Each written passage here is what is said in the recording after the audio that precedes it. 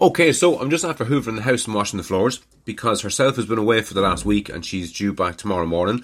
And I don't want her walking into the house in a fucking mess. So I said I'd fucking pull my finger out and get the place tidy for her.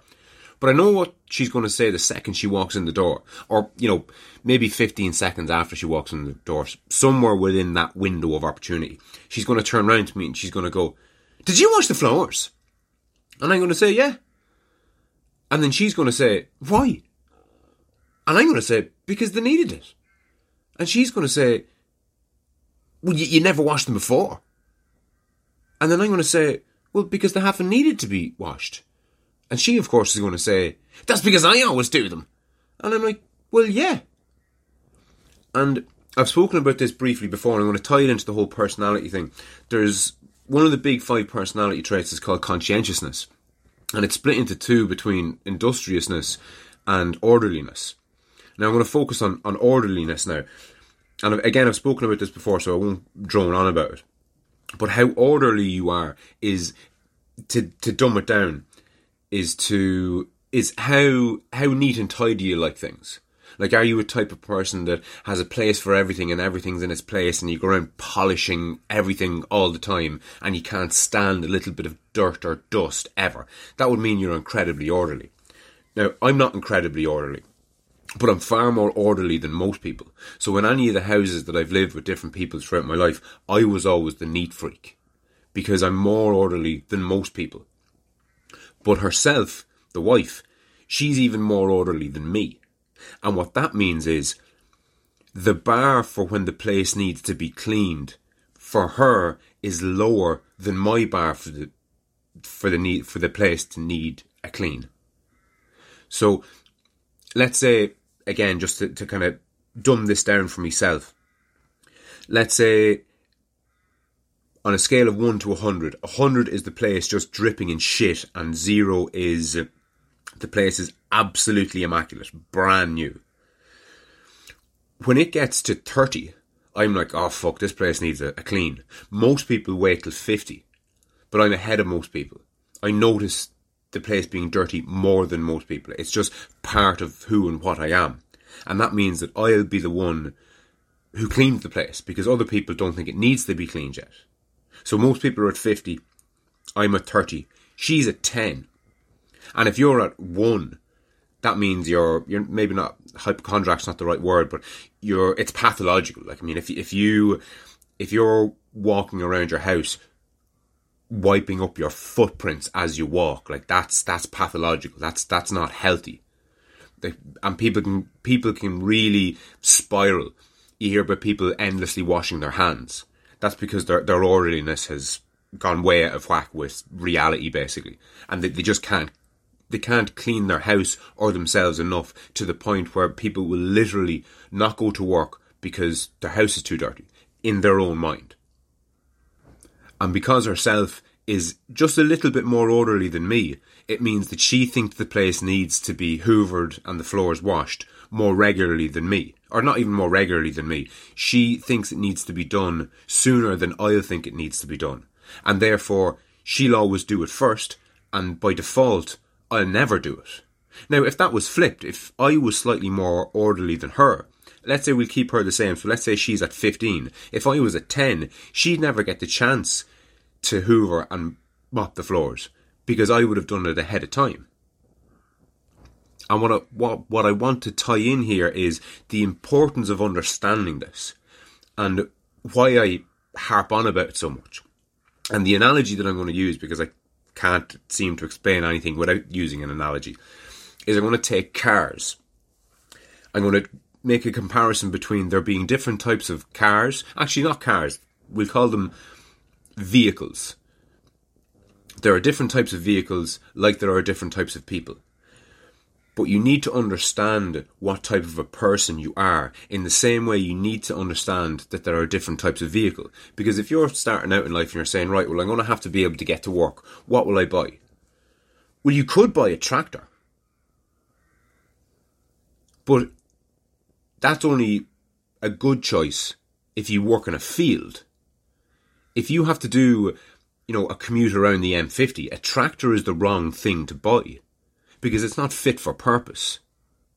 And human beings are exactly the same. To me, this is maybe not a perfect analogy, but a very, very good analogy.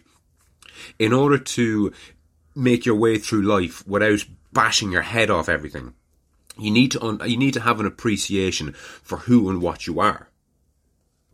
Because some of us are Ferraris that are built to just race around racetracks, and some of us are tractors that need to pull a heavy load and drag it across a field. And I mentioned a couple of episodes back this idea of reinventing yourself. And I think I was a bit wrong-headed in phrasing it that way. This idea that we can and should, if we can, reinvent ourselves. And I think what's more precise, a better way of phrasing it, or viewing it from a new perspective, say, is that we should appreciate when our personality, the type of human being that we are, is out of alignment with the type of role that we have in society. And to exaggerate this, if somebody with my personality was to be working in a creche with infants, first and foremost, God help the poor fucking infants. And secondly, God help me, because that would drive me insane. I'm not fit for purpose. That's a tractor trying to get round the Nuremberg ring as fast as a Ferrari. It's just not going to happen. You're going to block up the road, and it's just going to be a nightmare for all concerned. You're not going to enjoy it. The people around you aren't going to enjoy it. You're not fit for purpose. You're a square peg trying to ram itself into a circular hole.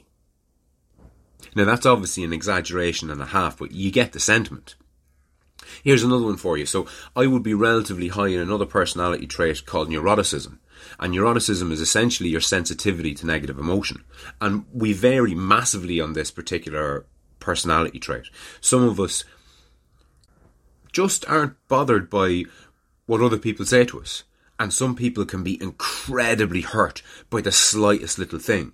And it's down to how sensitive you are to negative emotion.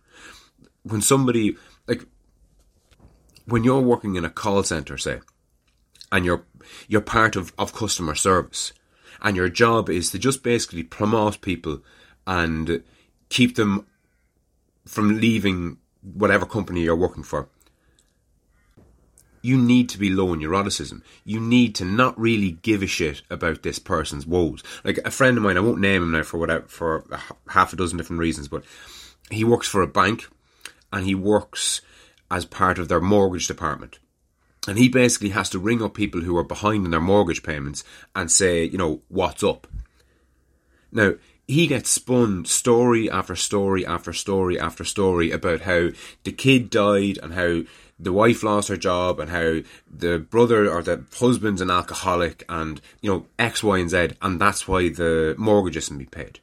But his job is to basically just ignore all that and try and figure out a way of them getting back paying their mortgage. Because if you don't continue to pay, or if you don't start paying your mortgage, or if you don't make some sort of an effort to show that you're going to pay your mortgage, we're just going to swipe your house off you. Now, to be in that position, you don't have to be low in neuroticism. But if you're not low in neuroticism, if you're high in neuroticism, if you have a high sensitivity to negative emotion, you'll be fucking suicidal after 3 months of doing this job. You're completely, totally and utterly unsuitable for that particular role. Because you're going to be hearing people's sob stories, real and imagined. Because, as he said to me himself, people will just lie straight to his face. But you never really know. You're on the phone, you're not meeting and greeting these people. So who's to say that their son doesn't have cancer, or their mother just died, or whatever horror story they're telling you? Who's to say it's not true? So for that particular role, you need to be low in neuroticism. You need to have a low sensitivity to negative emotion.